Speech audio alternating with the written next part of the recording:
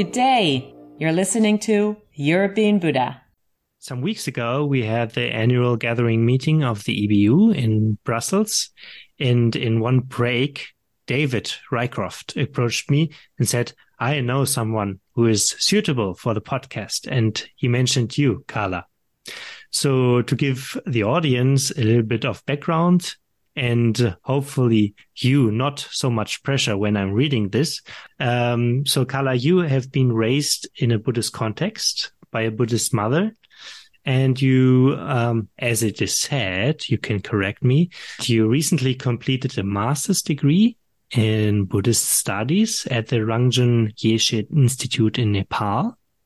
And now, when you're not in India, you live in France, where you are part of the environmental committee of Lerab Ling, a temple and retreat center of the Tibetan Buddhist Nyingma tradition. Is that right? Yes.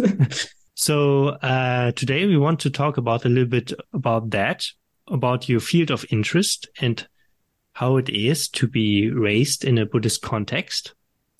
But first of all, how is it to be in India?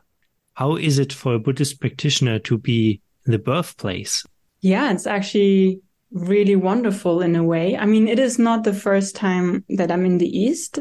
Actually, it was 10 years ago that I first came to Nepal. And I still remember how magical it was to first be in a place where Buddhism is just practiced everywhere and where you can just hear all the chants and see people walking around and visit all the holy places, which are filled with so much history and then continuous blessing afterwards. So that really enchanted me and made me actually come back nearly every year to Nepal. I was lucky that I was able to do that. And then also do my master's there for like nearly 3 years. And yeah, through COVID, there was a bit of a break. We had to kind of rather quickly leave Nepal, and I finished my master's online. And then for a few years, I haven't been back. So now coming again, it feels like in a way reconnecting to that blessing or like to that atmosphere, but also seeing how it's not so much in the place only, but it can also be like I'm still the one experiencing it. Yeah, that could help me also to bridge the gap, not to idolize the East too much as kind of the Holy Land and so on, but to see how can I just, in a way, use that inspiration to inspire my mind so that it can hold the blessing and that inspiration in all circumstances. So for me, it's kind of bringing these two worlds together because now I made the decision to live in Europe, live in France. So that's kind of has been a change. And you decided to study Buddhism also. So one could assume that from a very young age as a child, you were like almost a little Buddha and continued to do so. How is that? Was there something also in your childhood that you were interested in the Buddhist teachings, or was that something that grew on you when you got older eventually?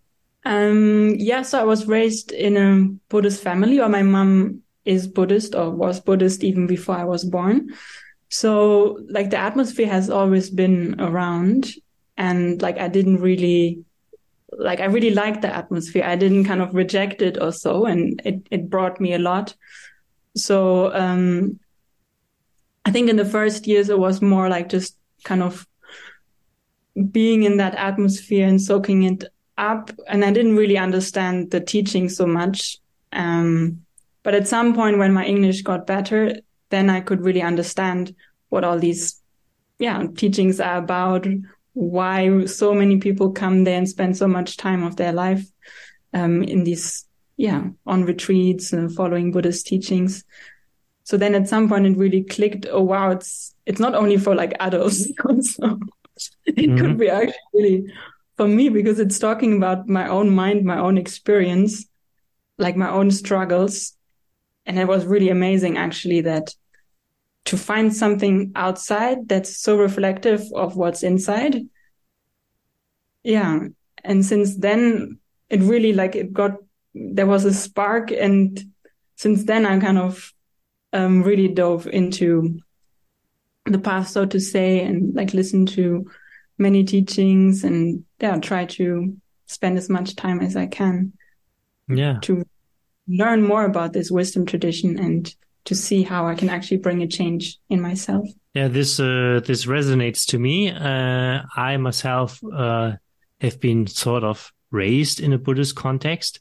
And what I remember is not meditating. It was really the atmosphere. Maybe some incense or juniper that was burning when I entered some kind of a room, and some children blessing.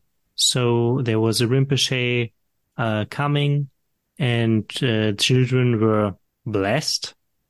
I remember that as a fun occasion. Were you part of kids being blessed? Yes. Okay. I don't remember the blessing, but I remember having a nice chat with Kandro Rinpoche. She was doing the children blessing back in the day, where I was lucky, and just remember having a nice talk with her. And these kind of memories stick to my mind. And as you said, it was the atmosphere. But as a child, I didn't notice that. But I think I also took up on that later in my life. And then I was getting more curious about what is meditating. I want to start to meditate, and I want to find out what these wisdom traditions are about. And what age was that for you? So I started philosophy and was always interested in also the Buddhist philosophy, but really starting to meditate. And I think for me, it was the beginning. It was at 25. So almost 10 years ago. Yeah, really interesting to hear also your experience and how really the atmosphere is that what stays. I also try to think back and see really what made the click or so. And it is really that in a way, like non-conceptual memory of something really beyond the ordinary that can be, showing the potential, what we can be like.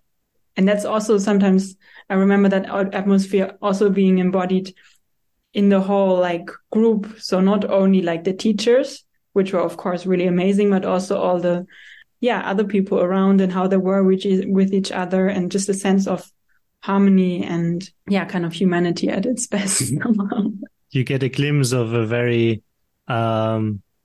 potent possibility that we can be open and kind to ourselves. And I think as a child, you really soak that in without knowing it. And I'm curious, how is your meditation schedule these days? So when did you get to meditate, and how was your journey on meditation? So in the Buddhist community I grew up in, there is, we had a children program as well. So at first I really didn't like it somehow. I kind of thought it's too watered down, and I wanted to get the real thing. So I went more to the main teaching, so to say, although I didn't get so much.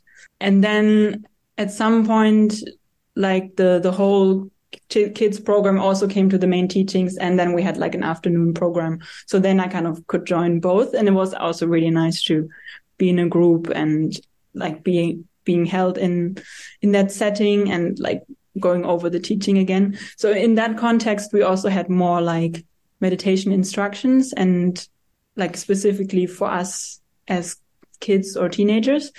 And then I remember I started practicing more, actually trying it, and I found it really hard. And I kind of thought, why does everybody say meditation is so easy? It seemed just everybody would be able to do it, but I wasn't, because my mind was just this crazy squirrel that was running around the whole time.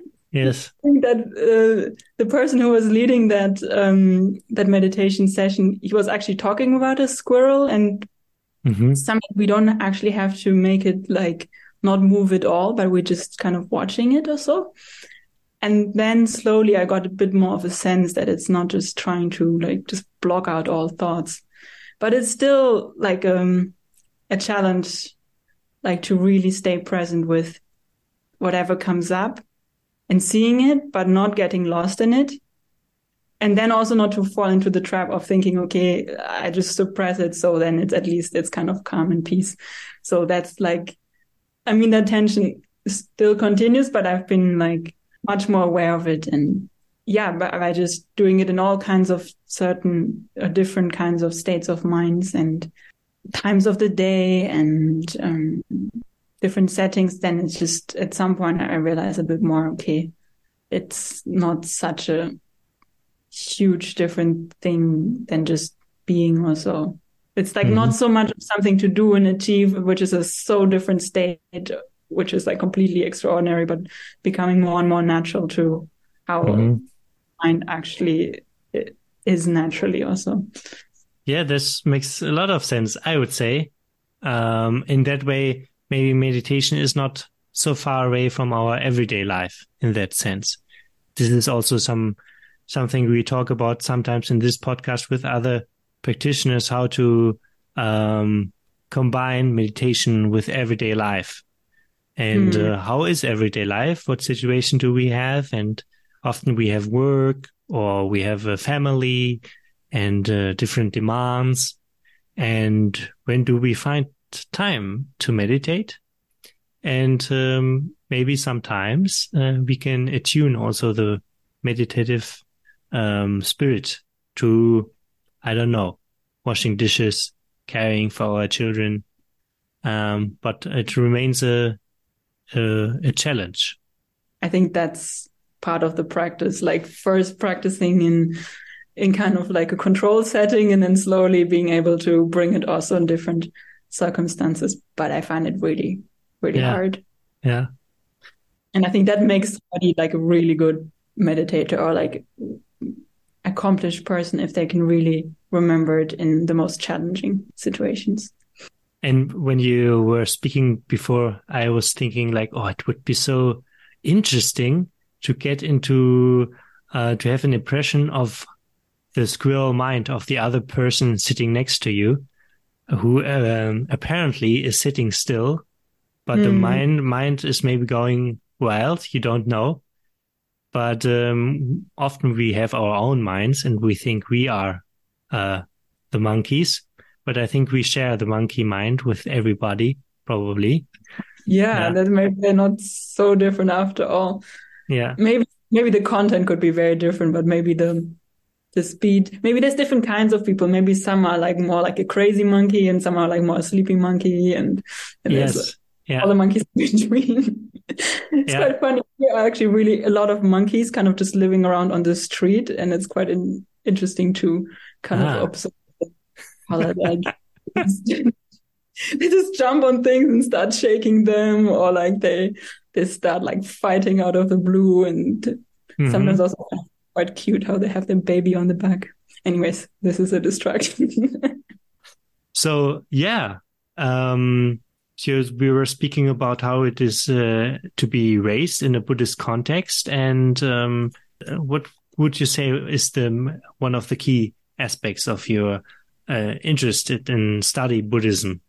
So why I decided to actually study Buddhism in a university was that I first did a bachelor degree in like psychology and philosophy with the aim to really like see how the Western tradition understands the mind and like kind of coming to the topic of the mind and experience from that angle.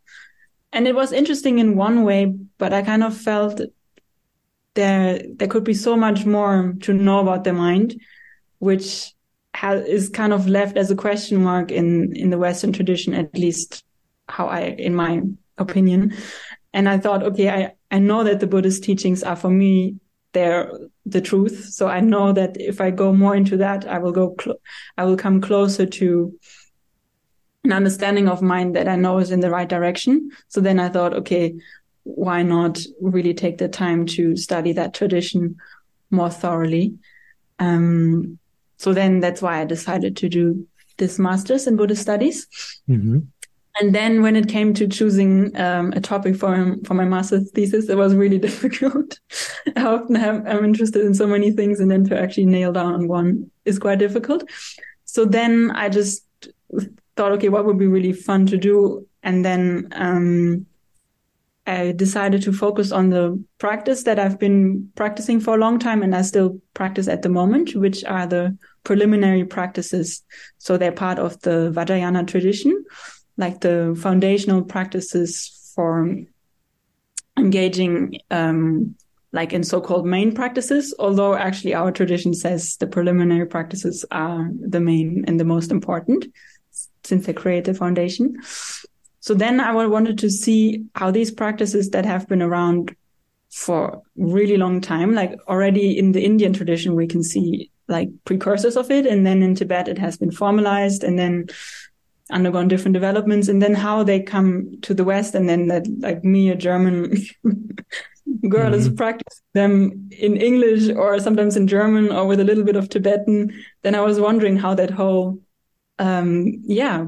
coming of Buddhism to the West is taking shape with one specific practice, and then to see how's it working for people, what are adaptations that are already happening in the way people practice, but also in the end, I looked at instruction manuals because then I had like a specific thing that I could compare. So I looked at one instruction manual for the preliminary practices called The Words of My Perfect Teacher by Pato Rinpoche. So that was written in pre-communist Tibet. And then at one an instruction manual by Songsa Khyentse Rinpoche called Not for Happiness, which was a contemporary composition. So then I compared them and looked at what has remained the same, what changed, and yeah.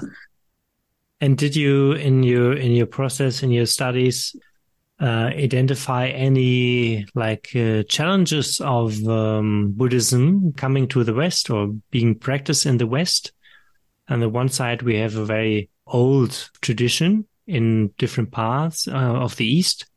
And then there's also, you could say, a translation process so that, as you said, a German girl could practice in the Nyingma tradition. So as part of my MA, I decided to actually interview people or send out a survey to specifically ask for challenges that people are facing with these practices. So I got a whole list. I don't remember all the details, but it was super interesting to read everything. And I would like to go back to it and also see how we can address those challenges. And it was, of course, like coming from that it needs a lot of time commitment to complete the 100,000 accumulations of each of the sub-practices of the preliminary practices. Like you have to do prostrations and accumulations of different prayers and mantras and visualization. So it's a process that actually takes really long, especially if you're working or studying. So then people say, why can't we not just is there not a shorter version? Or like, why do we have all these kind of Buddhist iconography or ways of imagining that doesn't relate? And especially there's one practice called mandala offering, where you imagine all the different royal symbols that were connected to Indian kings. So for some people, it doesn't make any sense at all why you're offering an elephant or like a horse or like a queen or a minister. All the different subcontinents, which are like an Indian cosmology. So of course, there's like many challenges, but then also I asked what works for people, and that was also really interesting to see.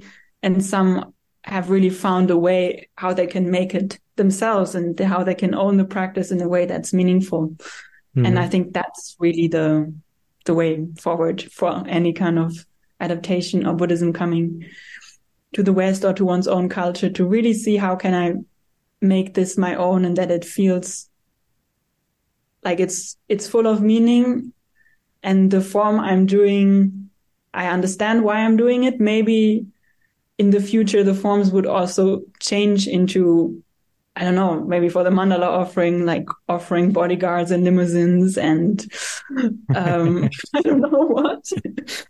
But at least the moment to fill the maybe a little bit of foreign cultural forms with meaning and understand, okay, I'm offering everything that I could be attached to. I'm wondering also for maybe young people, how they get into Buddhism. And sometimes I'm thinking, okay, we live in a time that is more and more secular, you could say. So this religions are not such a key role or figure in maybe young adults' lives. And Buddhism has an interesting part in it. And at one point, it is a religion. And at one point, you could also say it's not that much of a religion, in the sense that there is something to pray to. And it's more about being a wise or a kind person. Basically, a very human approach. And I'm wondering what young people are concerned of.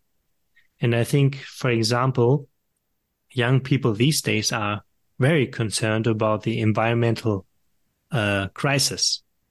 And I found it very encouraging when the Karmapa addresses these issues and says, yes, we have this problem as humanity, a collective challenge. And I think maybe in that way, Buddhism can share something of its understanding of, for example, interdependence or something like that. Yeah, I mean, there's many people, including me sometimes, who facing what we now call like eco-anxiety, or kind of seeing what is the future of this planet and what can we do given the scale of the problem, so to say. And then, yeah, to really see what can we find in our Buddhist traditions that can give us like a sense of meaning and hope, and a sense that we can try our best to work towards like alleviating the problem a little bit, and then also working with like generally accepting impermanence, and that our world will not stay the same forever as we know it. Like to balance both in a way, to work with some kind of acceptance of impermanence and grief, but then also to see how can we mobilize the powers in ourselves. And there I find it really inspiring, the work of the Karmapa, his book called Interconnected. I didn't manage to actually read all of it, to be honest, but the parts that I've honed on and kind of went over it were really helpful. Mm. And his repeated message is quite a bold statement, that he says his message to actually care for the environment is a Dharma practice, or could be actually the best Dharma practice, which is really mind-blowing. And because it's really about seeing the world as the container where all beings are living. So if that creates a lot of suffering and problems, then how can beings actually be happy? Like it's a first layer of, creating happy circumstances and peace. And then, like, if there's no earth, then how can we actually do any spiritual practice, so to say? Yeah, exactly. Yes. And the very movement of breathing is actually an interconnected practice, breathing, the breath. Mm-hmm. And and I think you also mentioned a very important point that maybe we can gather or we can share about these problems. So you were part of the Wisdom Working for the Earth Forum, and you helped organizing it. It was also in Lerabling, and it was in 2022. And I'm not quite sure, but maybe it would be also interesting for the audience to know, was this a group initiative from young Buddhists, or how did this come together? Yeah, it's actually interesting how it was also like an example of interdependence, how this forum came about.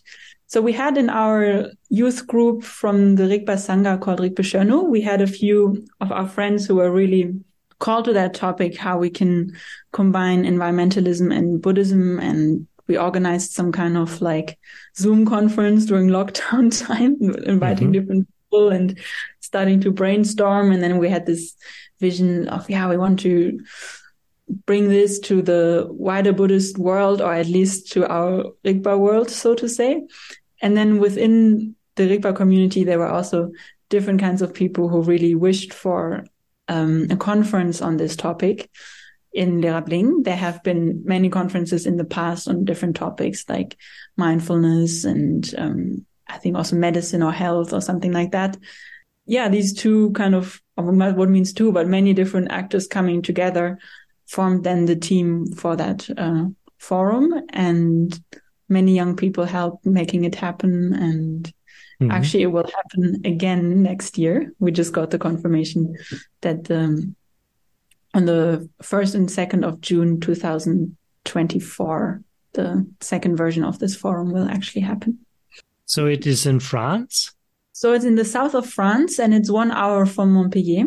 You can take a bus for €1.60 from Montpellier to the next town called Lodève, and then the last bit is a bit difficult to come up, but there's also ways. So it's actually this temple called Lerabling. It's in a really beautiful natural scenery. So that's also, a beautiful place to do the forum or conference, to talk about the connection of nature while actually being in connection at the same time. It's a different feeling than if you would do a forum in like a kind of university building in a big town. I really like that aspect as well, that we also had practical workshop of going into the forest or into the farm and so on. And everybody can join, even with not a Buddhist background? What would you say? Yeah, it's completely open to the public or to like anyone. That's the whole idea, to make it accessible, especially also for people who have a background in environmentalism, to then see, okay, what can we find in the Buddhist teachings that could help us in this endeavor, but also from any walks of life. That's the idea, to make it accessible. Wonderful. So we would put some information about that in the episode description, so people can look that up. And I'm thinking that was a wonderful tour through your life and your engagement, Carla. Do you have any last word to the audience? Now is your time to speak really wise words. Yeah, just to say that I really enjoyed this process. I was a little bit anxious to do the podcast, but then it's nice to just kind of talk and have a conversation. So I guess the wise words would be to kind of step out of one's comfort zone and just see what happens when you do a podcast. So to other young people, to take the step and also dare to speak, even though you don't have like a PhD in whatever, or are like kind of a great Buddhist leader or so. It is just a fun process, and maybe like that we can see or get a sense how Buddhism is practiced in Europe and how we can all become European Buddhas in future. Wonderful, wonderful. Thank you very much, Carla.